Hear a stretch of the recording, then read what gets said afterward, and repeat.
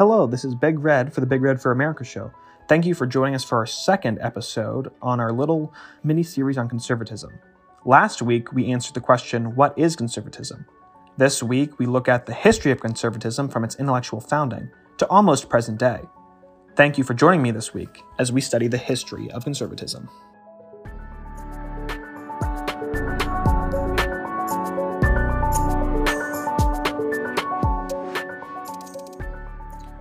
We'll talk about this a little more next week when we cover the history of progressivism, but before World War II, America was almost exclusively run by progressives. This started with Teddy Roosevelt in the early 1900s to Woodrow Wilson in the 19-teens. There was a brief respite in the 1920s, followed by FDR's long tenure as a progressive president. During the tenure of these presidents, we saw the safeguards of our republic degraded or removed. Wilson and FDR expanded the size and scope of the federal government, and particularly the executive branch. They codified and solidified what we would now call the, quote, administrative state.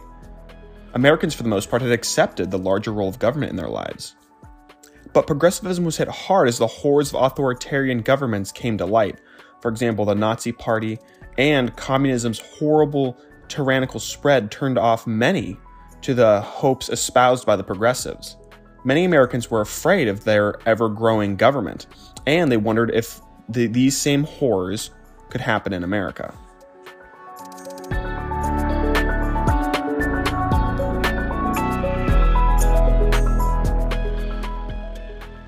This is where Russell Kirk enters the scene. He was the intellectual founder of the modern conservative movement.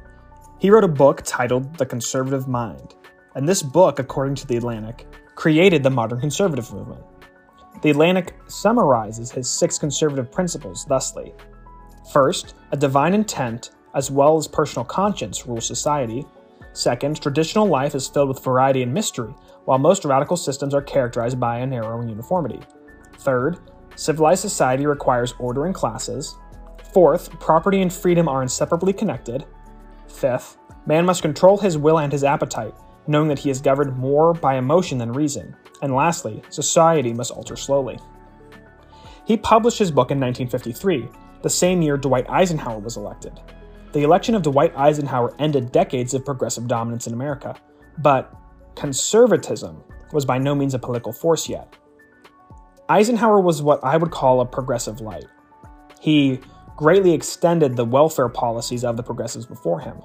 For example, the 1956 Republican platform reads, quote, "The record of performance of the Republican administration on behalf of our working men and women goes still further. The federal minimum wage has been raised for more than 2 million workers. Social Security has been extended to an additional 10 million workers, and the benefits raised for 6.5 million. The protection of unemployment insurance has been brought to 4 million additional workers. There have been increased workmen's compensation benefits for longshoremen and harbor workers, increased retirement benefits for railroad employees, and wage increases and improved welfare and pension plans for federal employees." So of course, this is not very conservative at all, but then again, no one was really a quote-unquote conservative. Kirk had started that movement unbeknownst to him less than 2 years prior to this. Another important step in creating the conservative movement was the foundation of the National Review by William Buckley in 1955. According to the Heritage Foundation, Buckley thought that conservative victories were, quote, uncoordinated and inconclusive because the philosophy of freedom could not be expounded systematically in the universities and in the media. To counter this, he wanted to create a conservative magazine to consolidate conservative thinking. In his first issue, he stated the purpose of the journal to be this, quote, "It stands athwart history yelling stop at a time when no one is inclined to do so, or have much patience with those who so urge it," unquote. We can clearly see the conservative principles here espoused by Buckley. He's trying to fight against the unmoored wanderings of social progress and maintaining faith to our founding principles. The New York Times said that the journal had the, quote, "reputation as a cradle for conservative intellectuals and the home for the well-mannered debate." The Heritage Foundation said, quote, "The National Review then was not simply a journal of opinion, but a political act which, like the publication of Russell Kirk's The Conservative Mind, shaped the modern conservative movement."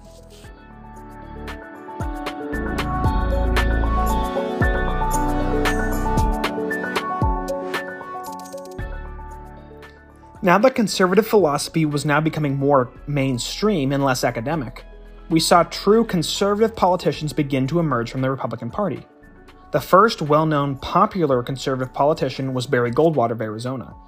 He became a senator in 1952 and, quote, he preached the cause of modern conservatism, unquote, and, quote, individualism, the sanctity of private property, and anti-communism, and the dangers of centralized power, unquote. Also, he had, quote, the utmost vigilance and care to keep political power within its proper bounds, unquote. In 1960, he published The Conscience of a Conservative, which became a national bestseller. In 1964, he ran and won the Republican nomination for presidency. But even Republicans weren't ready for a conservative to lead their party. In his acceptance speech, he said, quote, extremism in the defense of liberty is no vice, and moderation in the pursuit of justice is no virtue, unquote. Unfortunately, this further divided the Republican Party and gave fuel to the Democratic candidate Lyndon B. Johnson, who painted Goldwater as a radical. Unfortunately for Goldwater, JFK's assassination the previous year cemented what would be a sure victory for LBJ. Even though he lost the election, Goldwater served as an archetype for conservative politicians. He believed, quote, my aim is not to pass laws, but to repeal them. He believed in a limited government, a staunch difference from LBJ and his, quote, Great Society and FDR's, quote, New Deal. Both saw the explosion in growth of the federal government, with very poor returns on investment. Goldwater created an alternative to big government and a return to our founding ideals, even though America would not act on such ideas until about 15 years later.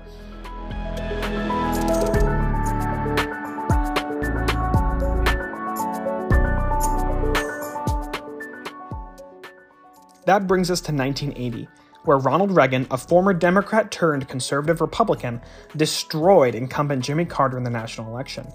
Reagan carried 44 out of 50 states, 489 electoral votes, and over 8.5 million popular votes. America had spoken, and it had chosen conservatism. Reagan had inherited a broken America. Communism had triumphed in Vietnam, the USSR had overtaken Afghanistan, Iran had stormed the US Embassy and captured US diplomats. Inflation and unemployment had reached record numbers.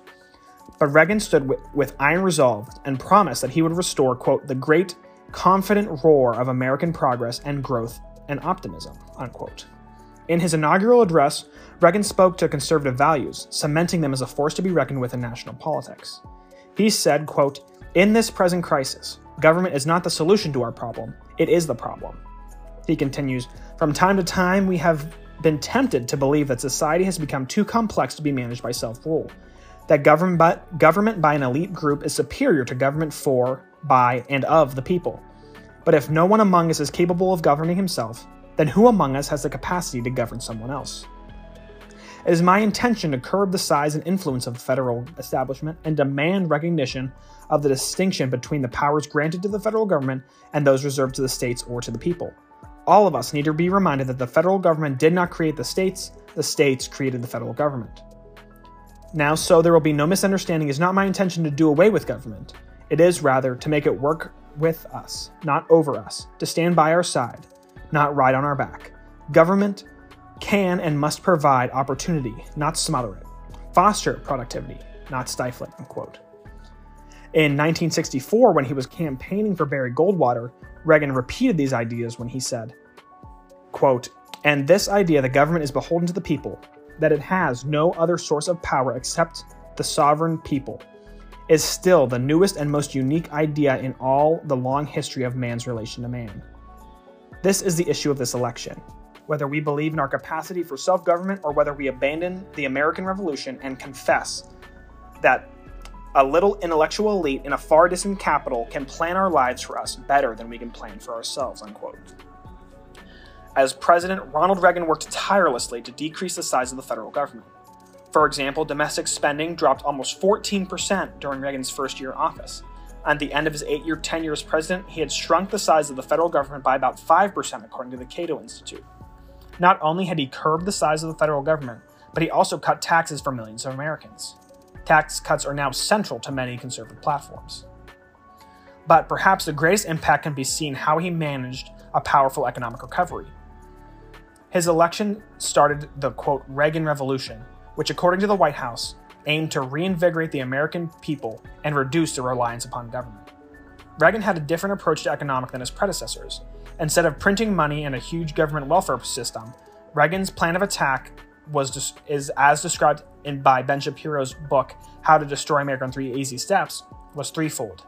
First, he wanted to lower taxes, particularly for businesses to encourage investment, growth, and production. Second, he wanted to reduce the regulations that burdened businesses and impeded entrepreneurship. Finally, he wanted to stop inflation. This was called Reaganomics. According to Investopedia, Reaganomics under President Reagan's administration, marginal tax rates decreased, tax revenues increased, inflation decreased, and the unemployment rate fell. Reagan's economic policies produced 14 million new jobs, and the Dow Jones was now up 250% from when he took office. The White House reported, quote, "At the end of his administration, the nation was enjoying the longest period of peacetime prosperity without recession or depression." Clearly, a very strong case was built for conservative economics. America showed its support for Reagan and conservatism by re-electing him in 1984 by an even wider margin than in 1980. He carried 49 out of the 50 states and won 17 million popular votes. However, like all humans, and especially politicians, Reagan was by no means perfect. An example of this can be seen in his aggressive defense spending, which blew out the deficit and played part in the continued deficit spending that occurs to this day. The Cato Institute summarizes Reagan's budget thusly, quote, "Reagan's failure was that he did not control federal spending growth. By 1989, federal spending was up 69% from 1981. The deficit widened, then narrowed again by the end of the decade." In general, Reagan has had a large positive legacy, with repeated victories over the USSR and communism abroad. He finally rectified the inflation and stagnation that was ravaging the country under Jimmy Carter. He shrunk the size and scope of the federal government, which are all positives for conservatism. The Heritage Foundation compares FDR's legacy to Reagan's. We can see how progressivism and conservatism see humanity and the role of government very differently. They say, quote, "Just as Roosevelt led America out of a great economic depression, Reagan lifted a traumatized country out of a great psychological depression, induced by the assassinations of JFK and Martin Luther King Jr., and sustained by the Vietnam War, the scandal of Watergate, and the malaise of Jimmy Carter. Reagan used the same political instruments as Roosevelt, the major address to Congress and the fireside chat with the people, and the same optimistic, uplifting rhetoric. But although both Roosevelt and Reagan appealed to the best in America, there was a significant philosophical difference between the two presidents. Roosevelt turned to the government to solve the problems of the people, while Reagan turned to the people to solve the problems of government," unquote. After Reagan's 2 terms, his vice president, George H.W. Bush, ran as a president and won the election. He ran on a platform of, quote, "no new taxes," and was not able to live up to his end of the bargain. He chose to raise taxes instead of cutting spending, and lost after 1 term to Democrat Bill Clinton.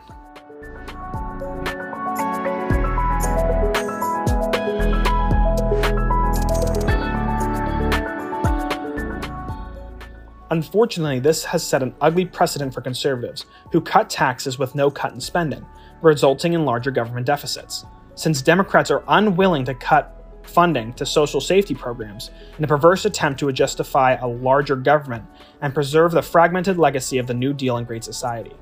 However, conservatism hadn't died yet.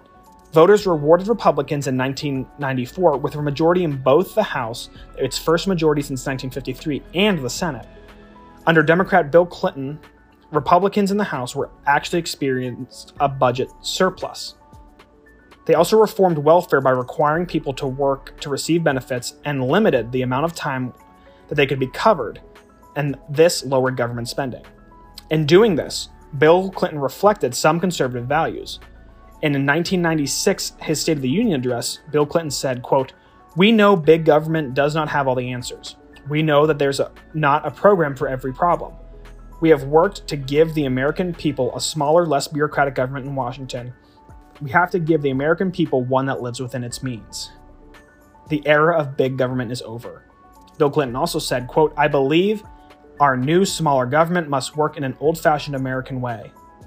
Together with all of our citizens through state and local governments, in the workplace, in religious, charitable, and civic associations, our goal must be to enable all our people to make the most of their lives, with stronger families, more educational opportunity, economic security, safer streets, a cleaner environment, and a safer world," unquote. We clearly see some of the conservative pillars we noted in our first episode here. This just shows that conservatism and conservative ideas can cross the political aisle, just as progressivism can. I would not, however, call Bill Clinton a conservative. Rather, I would leave it at that he carried some successful conservative beliefs into his administration, and America is better off for it. Bill Clinton was replaced by George W. Bush in the 2000 election, where Bush barely beat Al Gore by one electoral vote in a very controversial and disputed election. George W. was not a conservative either. He was a progressive/moderate Republican who did cut taxes, but passed horrendous legislation like the Patriot Act that gave the federal government more permission to peer into its citizens' private lives. He created the Department of Homeland Security and the Transportation Security Agency, a laughable example of, quote, security that has a 95% failure rate at catching illegal items on planes. He grew the size and scope of the federal government with the creation of such agencies, and he began a complicated Iraq-Afghanistan conflict and the, quote, war on terrorism. He signed into law Medicare Part D, which includes prescription drug coverage.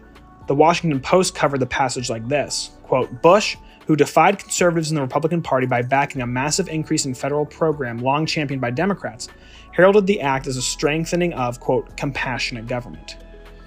And this compassionate government, or compassionate conservatism, is actually a term that sums up George Bush pretty well.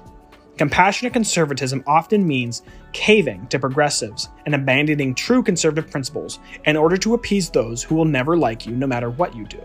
Compassionate conservatism is not actually conservatism, but rather repackaged progressivism that can be sold to conservatives in hopes of obtaining popularity with the leftist media and academia.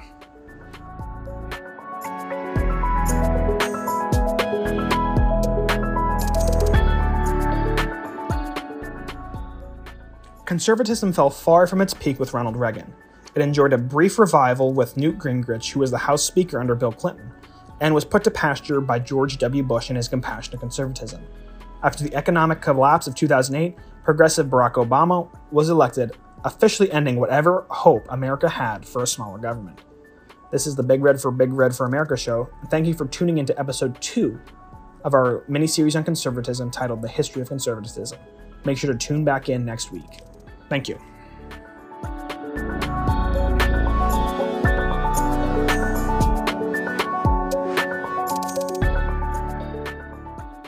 Did you like what you heard?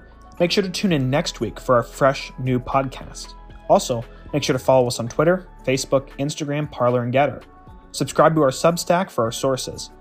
Thank you for listening to the Big Red for America show, where the opinions are always right and the facts are always cited.